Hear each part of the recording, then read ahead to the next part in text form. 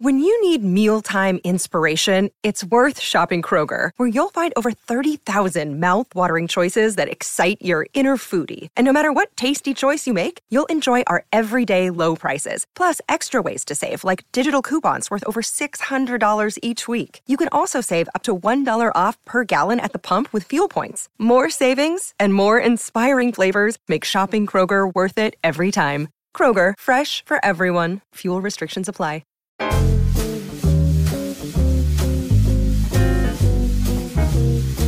Welcome, everyone, to another episode of the Mind Sculptors podcast.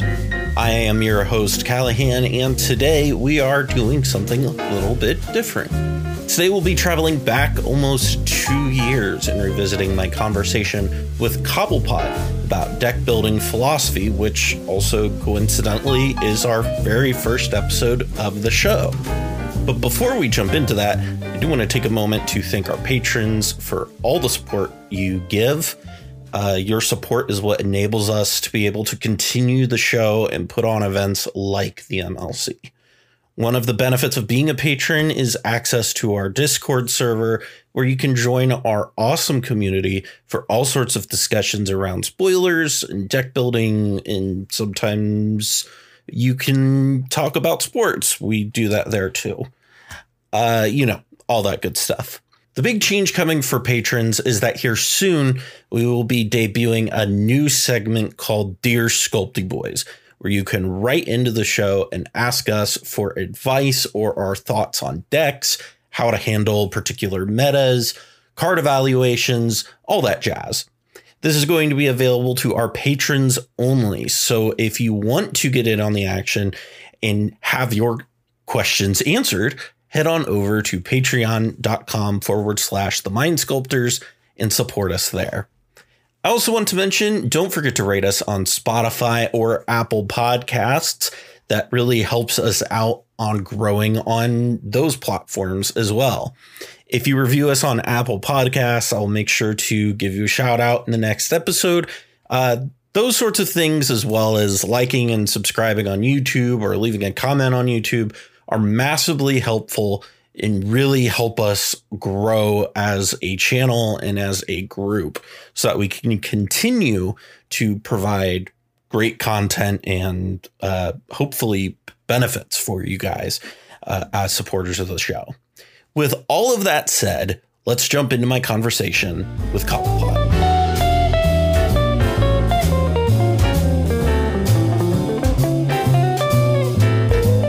You're like one of the people who a lot of people look to as like one of the big like deck building. You really push the boundaries with deck building. And so how did you even get into cEDH to begin with? So I first learned about Commander from my brother-in-law, and he was way into it, and he had a group of friends who got together every week, and they played and they had a good time, and they invited me in, and I had a good time too, and thought it was really great. And, being a kind of a internet savvy bookish person, I was always going around trying to find what was going on in MTG Salvation, which was the place to go back then for what was happening in EDH.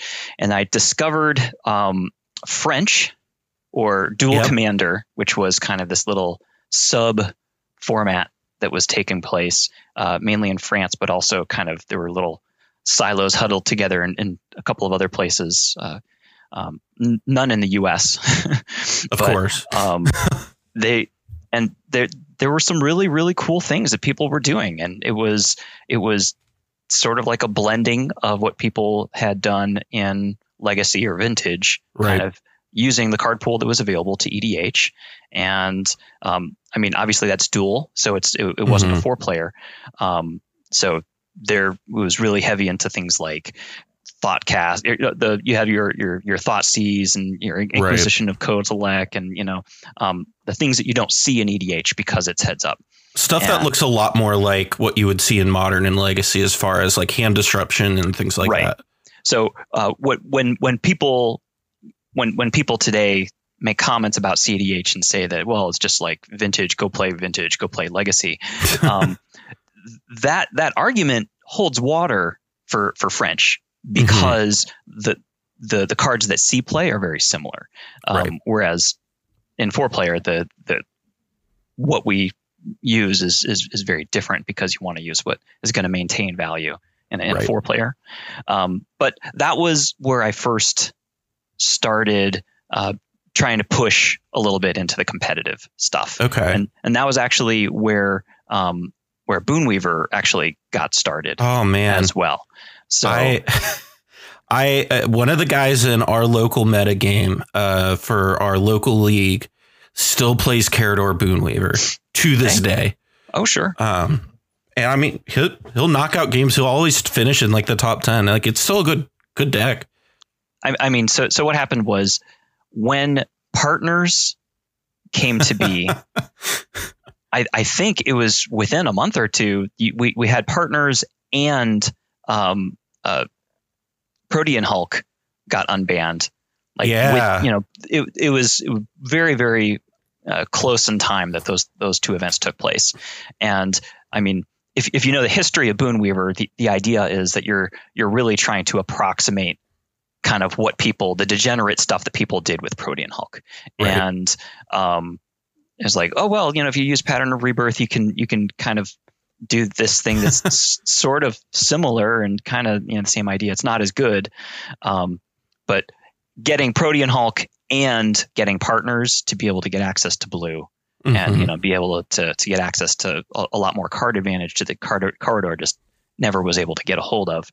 Yeah, it's very interesting how partners and like these good 5-color commanders have just warped the metagame. So the thing that partners gives you is the flexibility to have access to color. I mean, in the old days, before partners was a thing, you looked kind of on two axes. The one axis that you're looking at is, okay, what is the power that my commander is giving me? So you're looking at Zur, you're looking at Jaleva, you're looking at Carador, and you've got that interesting ability that it's giving you, and then you've got kind of this set of colors that comes along for the ride. And you're trying to think of, okay, what sort of combos, what sort of patterns of play am I going to try to pull off that are going to fit with that ability, that will also fit into that color set. And the advent of partners just allowed you to make those decisions separately instead of having one be dependent upon the other.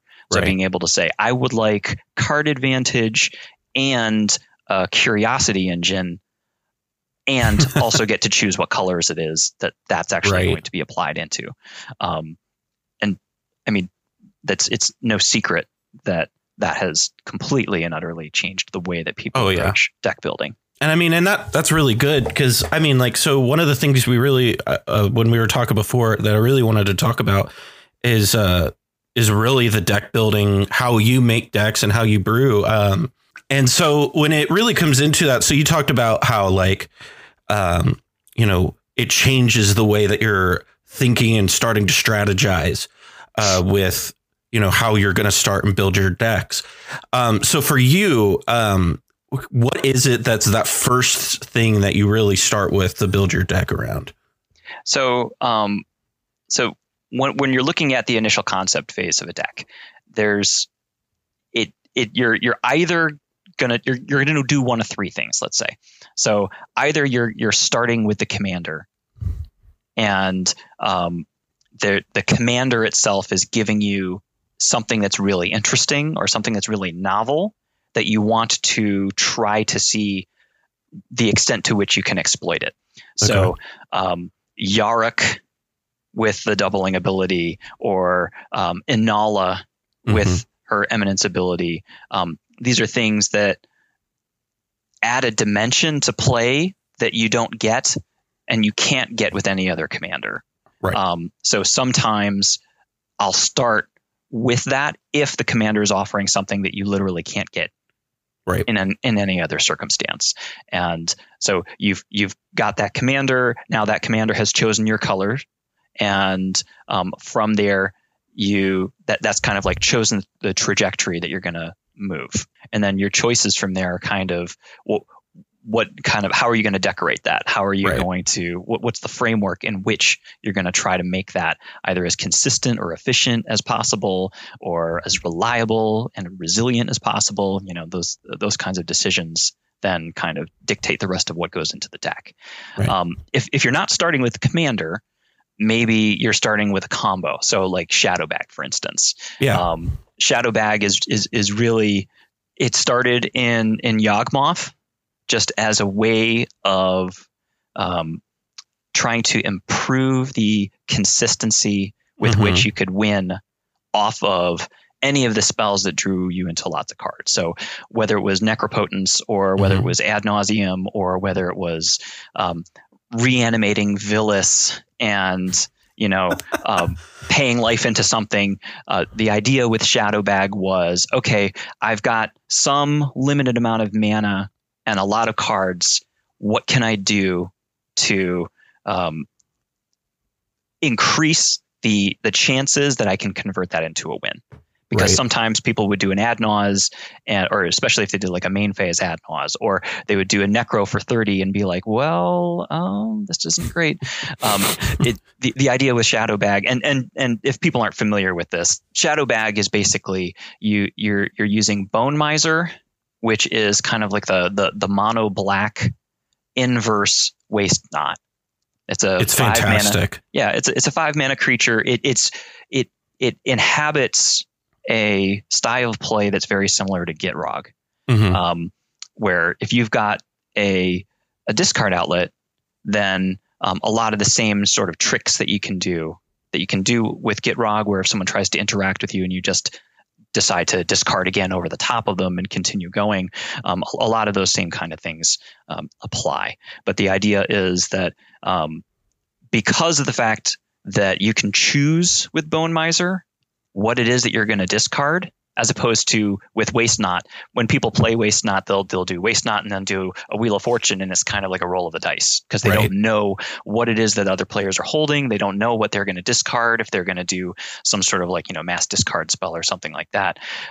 Because you can choose to say, I'm going to discard a land here so that I know that I get 2 black, and then I'm going to cast this other card from my hand and then discard something after that. You can piece together a chain to win a lot more deterministically. Right. And then the Shadow and Bag come from Bag of Holding and Shadow of the Grave, which both basically just take a look at whatever cards you've discarded up until that point. You return all of them back to your hand and you can keep going. It's absolutely kind of a fringe combo, but it's very powerful if it's piloted capably. Yeah. But anyway, the idea was this was an interesting combo, and I found in Mono Black Yawgmoth that it really improved the post Naus or post Necro effectiveness of the deck. And I liked it, but I didn't like the fact that it was in Mono Black. So it was like, well, okay, so what can we do if we want to maybe transplant this apparatus into something else? What would be a good place for that to go? So this is, instead of starting with a commander, we're starting with a combo. Now we want to find the right home for that combo. So you want to think of, okay, well, what colors would be good? So in this case, it only needs Mono Black, but if we put it in a context that has blue, then it's going to have some better protection. If it's going to be in green, then some of the aspects of it that are for tutoring creatures are that's going to be more a little bit more refined than it was, and so on and so forth. So then I kind of transplanted that into Hapatra, which is the little snake god, and she brings to the table she brings a lot of creature tutors, which are useful for being able to either get Bone Miser into your hand, or get them cheat them onto the table and that kind of thing. But it also has crop rotation, which is crop rotation into Emergence Zone is very, very good with Necropotence, because it rather than playing Necropotence with Shimmermer or something like that, being able Right. to cast all of your spells instead of just your artifacts winds up being pretty good. Who would have thought? Yeah, who would have thought? So, but so you can, if you look at the lists, I had probably 5 or 6 lists over the course of 2 or 3 months where I was just trying that combo in different housings with different colors to see what worked really. And that's a thing that I think is that it's a good practice for everybody to try. We have something in, and we were tweeting about it a little bit actually earlier today, where and not just in cEDH, you see this in all the Magic communities, but cEDH especially, there's kind of like this elitism of, well, no, that's not good enough, or that's never going to work. That's not going to pan out. And also this idea of it's called functional fixedness, which means that things they can only be used for this one purpose. Right. And it's a kind of a pigeonholing way to think about things, and it limits your creativity in trying to do something that's in a new context. People aren't going to invent new things if they decide to not even try it because they've already, before even starting, they've decided that it's not going to work. Right. So you have to be open-minded to try things that are likely to fail. And sometimes what happens is the thing that you were trying along the way winds up, revealing something else that you didn't set out to try to discover. That started happened with Curiosity. Like before the Curiosity control decks came out, there were a bunch of Curiosity decks that had to do with Firebrand Archer and Reckless Fireweaver and stuff like that, which were just almost like memes that I was trying in a couple of different decks. One of them was actually a Flash Hulk deck, and one of them was a Nekusar deck. And I mean, no, I don't play that deck anymore because it wasn't great, but it wound up spawning other ideas that I was able to carry through to other things, but then other people also said, well, okay, maybe we can use this a little bit. And you have other lists that materialize, they're using these little pieces of things that people tried from way back when, because they revealed stuff that actually wound up being good. Right. So once you kind of come up with an idea like that, so whether it's, I want to build around a Yuriko, or I want to build around Curiosity, or I want to make a farm deck. When you're starting to now come and you're going, okay, how do I actually win the game? And I feel like everybody just kind of defaults to, oh, well, if you have blue and you have black, you can play Thassa's Oracle and Demonic Consultation. But, so outside of that, so what is it that you really do to like find the win conditions and all those things? So depending on the kind of deck that you're playing, you're going to have kind of a different density of the kinds of things that you want to be doing. So in Advantage Thrasios, for instance, the goal of the deck is to be all about interacting with what everybody else is doing. It's, if there was a thesis to the deck, it's always have an answer. And you're all in on getting as much advantage out of Thrasios as you can, and then just keeping your hand stacked with all of the interaction as possible. So the idea in a deck like that is, well, I want to run way more. I want to commit a lot more slots to interaction than you might in your normal deck. You can think of it kind of like there's kind of the benchmark. If you look in the database for kind of the number of counter spells people tend to play, and the number of rocks people tend to play, and so on and so forth, and you kind of got this kind of like middle of the road benchmark for what is typical. And then you can shift slots in favor of one thing or another, depending on the style of gameplay that you want. So for Advantage Thrasios, you're pushing that number of slots that are committed to interaction higher.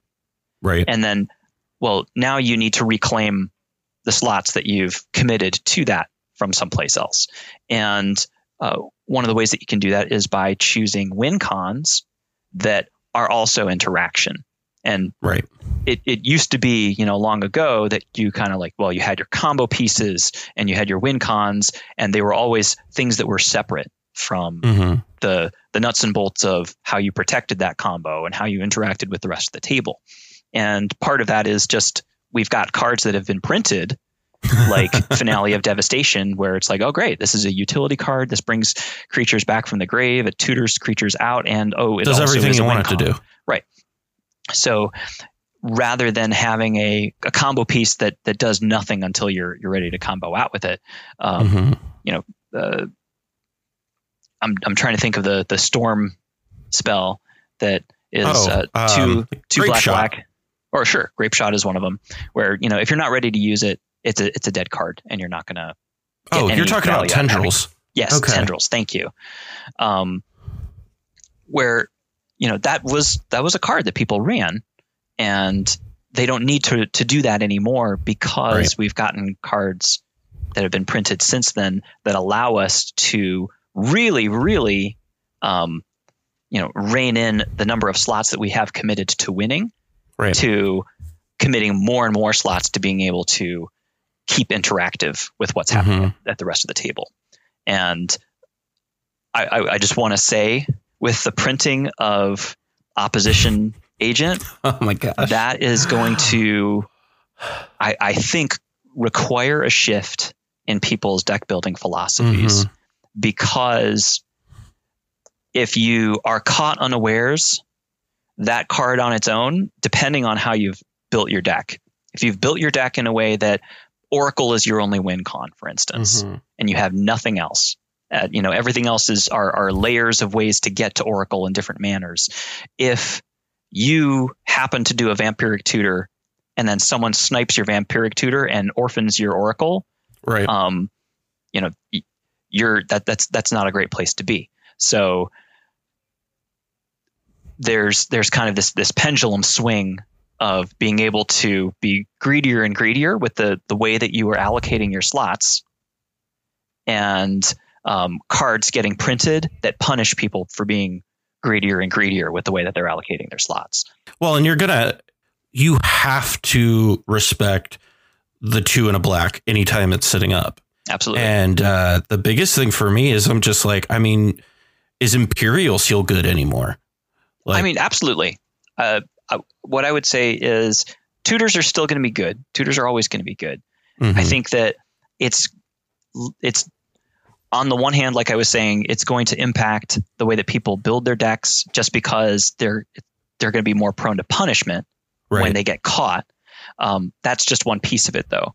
It doesn't mean that people aren't going to run tutors. It just means that people are going to play their tutors differently. They're going to be more conservative. They're going to be a little bit less cavalier about, looking around the table and saying, well, no, I'm just going to fire off my tutor here. Because there's this possibility that, okay, that person has access to black mana, and most, if you look at it today, okay, if you know that somebody is on blue and black and they've got 4 mana open, a lot of times you can kind of smell that there's a Notion Thief coming, when there's a Notion Thief on its way. People can, you can tell, and I think that people will gain that same sense with Opposition Agent as well. So we're looking at these cards and the interaction slots and all these things. And one thing, especially when we're talking about this, because I think it's important, because I know when I started, it was a lot. I didn't understand this difference of the difference between a win condition and a combo. Sure. A lot of times people will pair those together because, once someone has started their combo, that's when they win. But the combos are the set of cards that when they come together, they cause you to be able to end the game, but they're not necessarily the thing that wins you the game. So for instance, Leonin Relic Warder and Animate Dead. That creates an infinite combo where you've got an infinite number of sacrifices taking place, an infinite number of creature enter the battlefield, effects take place, and so on and so forth. But on its own, that doesn't win you the game. It just postures you to be able to win the game if you have something that maybe draws you a card whenever something gets sacrificed, or something that removes something that gains life or removes life when creatures die or something like that. So understanding the actual win con that you want is useful to help you to choose maybe the most efficient. When I say efficient here, I mean card efficient, as in most compact number of slots. Win apparatus, we'll say, and that's combo plus win con. And this, you a few minutes ago, you said, well, are you playing blue and black? Then you might as well run, Oracle Consultation. I mean, well, absolutely. It takes three slots up in your deck. Three slots in your deck, and it's a combo and it's a win con. It's everything that you need it to be. Hyper efficient, both in slots and in mana cost, and it doesn't require any state. And that's another key piece to keep in mind when you're thinking about which combos you want, because you want your combos to be executable, kind of given a moment's notice. You've got the cards in hand. You want to be able to win. And that's kind of the reason why you don't really see Isochron Scepter and Dramatic Reversal as much as you used to, because, well, that's not a zero state combo. That requires a good amount of setup to, and it's non-deterministic to be able to say, oh, I've got Dramatic Reversal in my hand. Now all I need is Isochron Scepter and I'm good. No, you also need to be able to have positive. Right. And that brings in another layer of the surfaces that you expose to other people to interact with. Right. So Isochron Scepter and Dramatic Reversal. Once you have your scepter in play and you want to start your combo, the surfaces that you're exposing to your opponents are, well, there's a spell that I'm putting on the stack that I need to have resolve over and over again.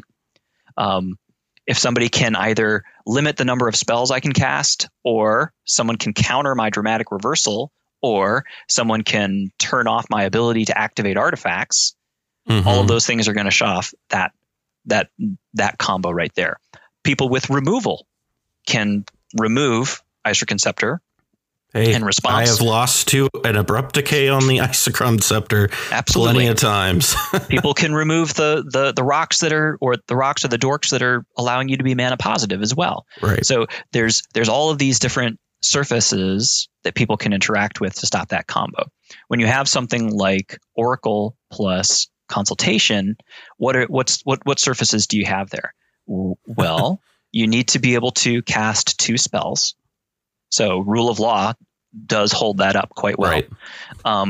And you need access to 3 mana, and you need to have those spells resolve. So if people don't interact with those spells while they're on the stack, and you are able to get a creature enter the battlefield trigger, and no one has a Torpor Orb or something like that, then, well, there are no other surfaces for people to interact with. Right. So it's going to be highly resilient to people trying to stop it, and it's efficient.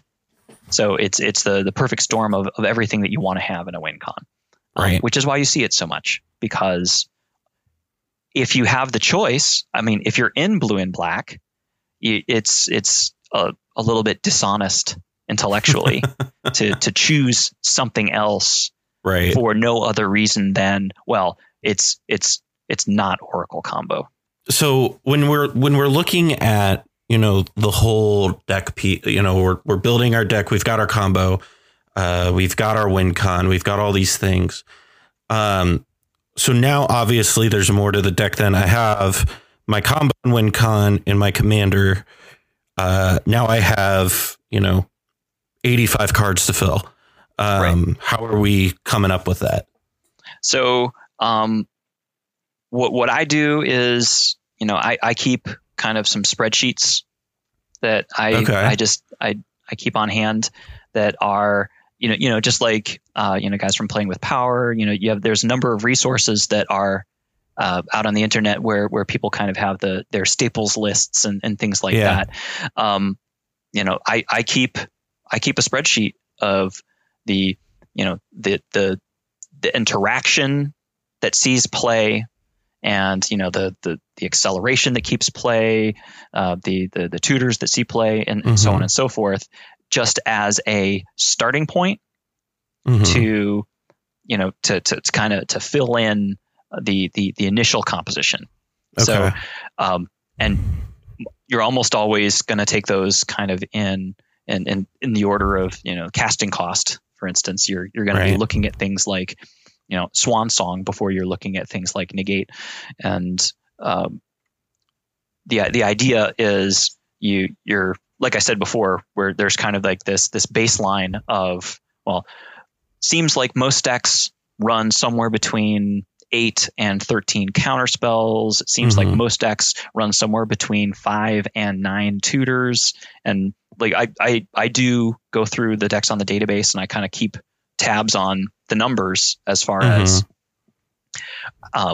what slots they're committing to what, and kind of use that as the baseline to have like that first draft of, okay, well, this is the amount of interaction that I'm going to start with. This is the amount of tutoring I'm going to start with, rocks, and so on and so forth. Then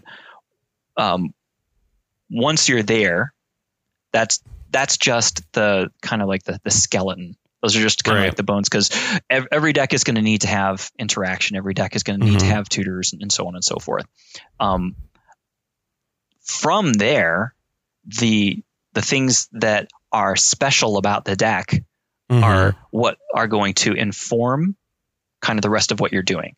So if you're on Inala, then that is going to suggest, okay, you're going to start using maybe some wizards that wouldn't normally make the cut, but because of the advantage that you can get through the Eminence ability, maybe that will, embolden you to, bring in some of those cards, because in that context they can be really good.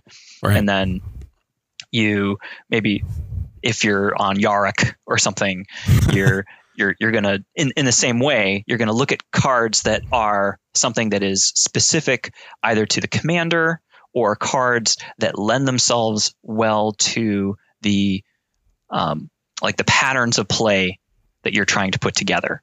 So if the pattern of play that you're looking to establish is Turbo Naz, then that's going to inform the choices for the kinds of things that you're going to put into the deck. Turbo Naz means that you're going to sacrifice some of your slots that are interaction slots, and instead you're going to commit those to faster acceleration. You're going to have higher density of rituals. You're going to have higher density of rocks that are, or ways of generating mana that are, zero state, so that you can so that either you can get your Naz off the ground faster, or once your Naz has completed, you don't have to have any mana left over to be able to continue going. You start from 0 and keep going. But the constraints that come from the type of game that you want to play will inform the choices that you make, as far as what cards you're going to also add into the mix beyond just the skeleton. Right. And also those things as well will push some of those things from the skeleton out. So Turbo Naz. Okay. So you're probably not going to have 13 counter spells. You're going to going to take down some of those counter spells, and you're going to try to reduce your average CMC as much as possible so that you can get the most profitable nauses that you can. So that's going to push out some of the cards that are more reactive. It's going to push out the cards that are higher CMC in favor of things that are lower.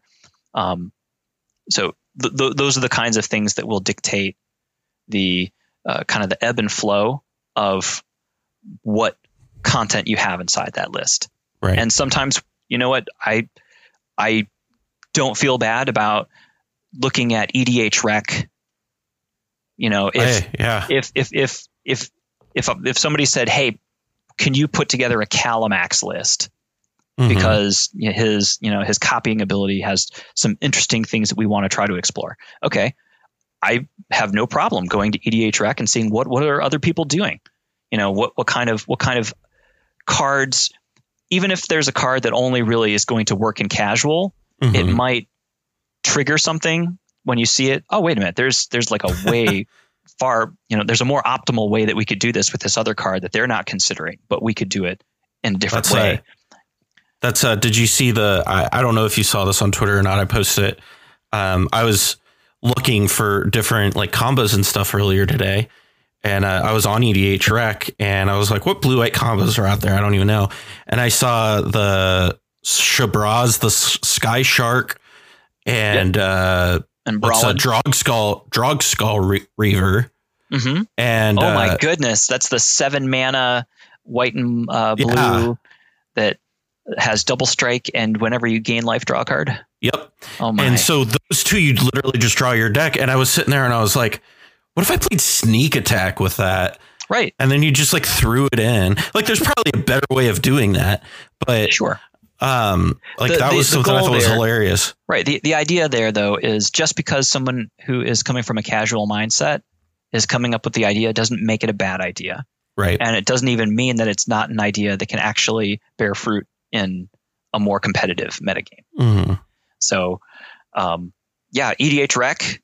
If you're looking for something that's like off the wall, but if you're looking for something that is, you know, kind of more seasoned and more kind of established, that you know is going to be something that's good for, you know, for competitive. I mean, looking at the deck list database that you can get to from Reddit and from other places. I mean, those are the decks that are the decks. So looking at, you know, what choices are they making for the counter spells that they're taking? Right. What are the choices that they're making for the acceleration they're choosing? What are their choices for which interaction pieces that they're including and which interaction pieces they're not including? That can help give you some insight into the stuff that works in different contexts. And that context is important as well. So if you're wanting to play a stacks deck, then you probably shouldn't start with, you know, the farm decks to look at the cards that you should be including, but the farm decks will help inform the choices you make of how you can hate against those farm decks. Right. But if you went and looked at Blood Pod, then maybe that's going to give you some better choices as to the things that might work well within that archetype. So you want to try to look at other decks that are of similar archetype and see the things that they're doing and which things will be appropriate for the deck that you're putting together. Right. Yeah. I totally love that. And like, and I know you've mentioned this before, but I mean, you even look at MTG top 8 and like Goldfish and stuff like that too, to see like what Legacy and all those people are doing. Yes, I do. Because there's sometimes there's just things that are the way that things have been done, or the ways that things are currently being done in Death and Taxes in Modern or in Legacy, or, you know, the way that Shops is approaching, you know, their gameplay in Vintage today or 5 years ago. The choices that they were making, they're not going to translate verbatim into cEDH, but they can give you ideas of, oh, wait a minute, I never would have thought of trying something like that. Right. And that's really the idea there, is to try to look for things that maybe we haven't tried out in a couple of years. And a lot of times you'll have cards that either have fallen out of favor or that were really good, and then for whatever reason, either something else got really strong or something else drew everybody's attention away. People just stopped playing it, not because it was bad, not because it couldn't compete, just because something else drew people's attention away from it. And then you'll find, so like there was an era like a year or two ago when nobody ran Ristic Study. I remember that. That was so weird.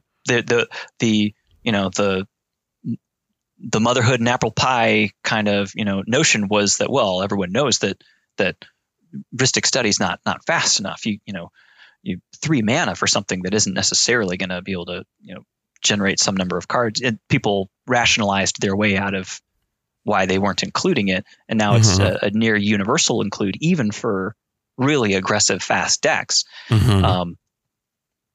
There's merit in going and looking at things that have worked in the past, right, to see if the context has changed such that they can once again have a future. If that makes sense. No, that's really awesome. So now once we've got all our stuff together, we've got our like initial lists. Obviously it comes down to, we got to play test this, right? Right. So what I do is, before I ever actually play it against other people, I will do a lot of gold fishing, and what I'll do is I'll just load it up into Cockatrice. And when I say a lot of gold fishing, I will probably do between 200 or 300 runs of trying to get to a desired game state. And for every single run, I'll answer what felt good. First of all, the first is, what was the win con? How did I win? So just to see if you roll through 50 times and you included 2 win cons in your deck and you used 1 win con like 85% of the time, it might inform you that, well, maybe we should reinforce the lines more. Yeah, let's sculpt things a little bit more so that we're able to do that more reliably, since that seems to be the place that we're going to go anyway. Or it could mean that, okay, is there a way that we could make pivoting between these two things more economical or more equitable, such that maybe the other one sees play more often? There may be reasons to go in either direction, let's say. So how do you, and I even, as a deck creator, how in the world? So, okay, let's say you're sitting down and you're goldfishing my deck, Lavinia, right? Because this is a thing I struggle with. How in the world, because especially with a deck like this, that's so circumstantial, every choice I make is, especially when I'm playing like 13 counters, right, is based on what is the board state, what's going. I mean, how do you goldfish that? Okay, so one of the things that you can do is to kind of have an imaginary set of opponents. Okay. So what you can do is, okay, for this game, I'm going to imagine that I'm playing against 2 farm decks and a Godo deck or something like that. And what you would do is for every turn during that game, you're going to be thinking, if you're playing, excuse me, if you're playing a stacks deck, for instance, okay, what am I doing against? What am I doing to hold Godo off of winning? Right. And what things do I want to be doing every single turn to make sure that the farm players aren't playing the game that they want to play? Right. And I mean, it's not going to be the same as actually playing against people, but the purpose of gold fishing by yourself is to make sure that all of the lines of the deck have cohesion and that the deck itself functions efficiently. Right. Because there'll be times that you'll be like, ooh, man, that line just it felt really rough to make that work. And like I was saying, whenever you finish a game, you're going to say how how you won, but then what felt good as far as like what cards felt good in hand and you were happy to see. What felt bad, where it was like, oh, this, why am I seeing this in my hand? And which things were missing that you felt like you needed, that had you had that, you would have been able to combo out when you wanted to, or had you had that, you would have been able to have something to be able to stop the imaginary Godo player that was to your right. By kind of keeping track of all of those things, you'll see patterns that'll show up where it was like, yeah, living plain felt really bad a lot of the time, and you'll find yourself making it. It helps you to have the data to make choices. If a lot of people make choices based on gut, and some people have really good gut sense, and that's great. I like to make my choices based on data, and by doing a lot of gold fishing kind of on your own and being ruthless and being honest about what stuff works and what stuff doesn't, which things you need to change, that helps you to kind of get the deck into a state where it's ready to go against real people. So when you're playing it against real people, you're not trying to work out the kinks of stuff that you could already figure out. Okay. So you figure out the kinks that you can on your own,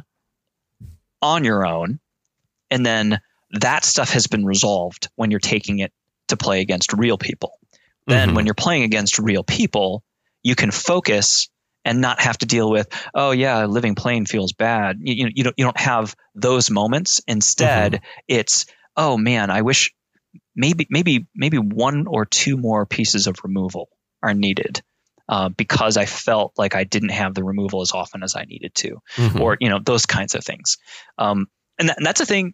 I don't know how many people do this, but taking notes after games that's just a good practice. So if you finish up a game and, you won, or you finished up a game and you lost, taking some notes on, like what did I learn from this? Will A, make you a better player, and B, give you insight into how you can maybe make the deck better. And so especially when, so I want to play against people. What is it that, you do to play with other people? I will most often play with people on Spell Table currently. Okay. So I've got kind of a local metagame of, people who live close by. We don't play face to face, but we play on Spell Table. Okay. But I'll also play, with other people through the organized games that take place on Nexus, and through semi-organized games that take place on Cockatrice as well. Okay. And that's just helpful in general for playing cEDH, just because not every local game store is going to have a bunch of people that are maybe as devoted or as invested in cEDH. So if you really incredibly lucky with that. Right. If you want to diversify the people that you're playing against, then using the internet as a resource is the way to do that.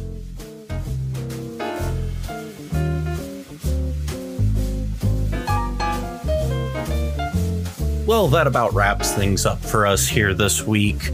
Thank you again for tuning in for this visit back to our first episode all the way back in October of 2020.